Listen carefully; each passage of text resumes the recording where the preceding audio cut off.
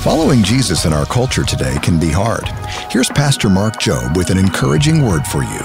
What is faith? Faith is believing. In Hebrews, it's the essence of things hoped for. It's the evidence of things not seen.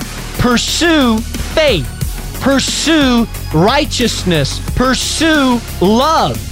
Pursue peace. These are things that you are to actively chase after. Instead of pursuing your youthly pleasures, pursue these things. You say, well, I don't know how to pursue those things. Sure you do. You begin to chase after the things that bring it to your life. Where does that come from? It comes from the heart of God. Pursue God. For the fruit of the Spirit, it tells us in Galatians chapter 5, the fruit of the Spirit is love, joy, peace, patience, meekness, temperance, faithfulness. Against these things there is no law.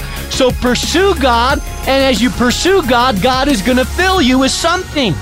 Find more daily wisdom like you just heard at boldstepsminute.org.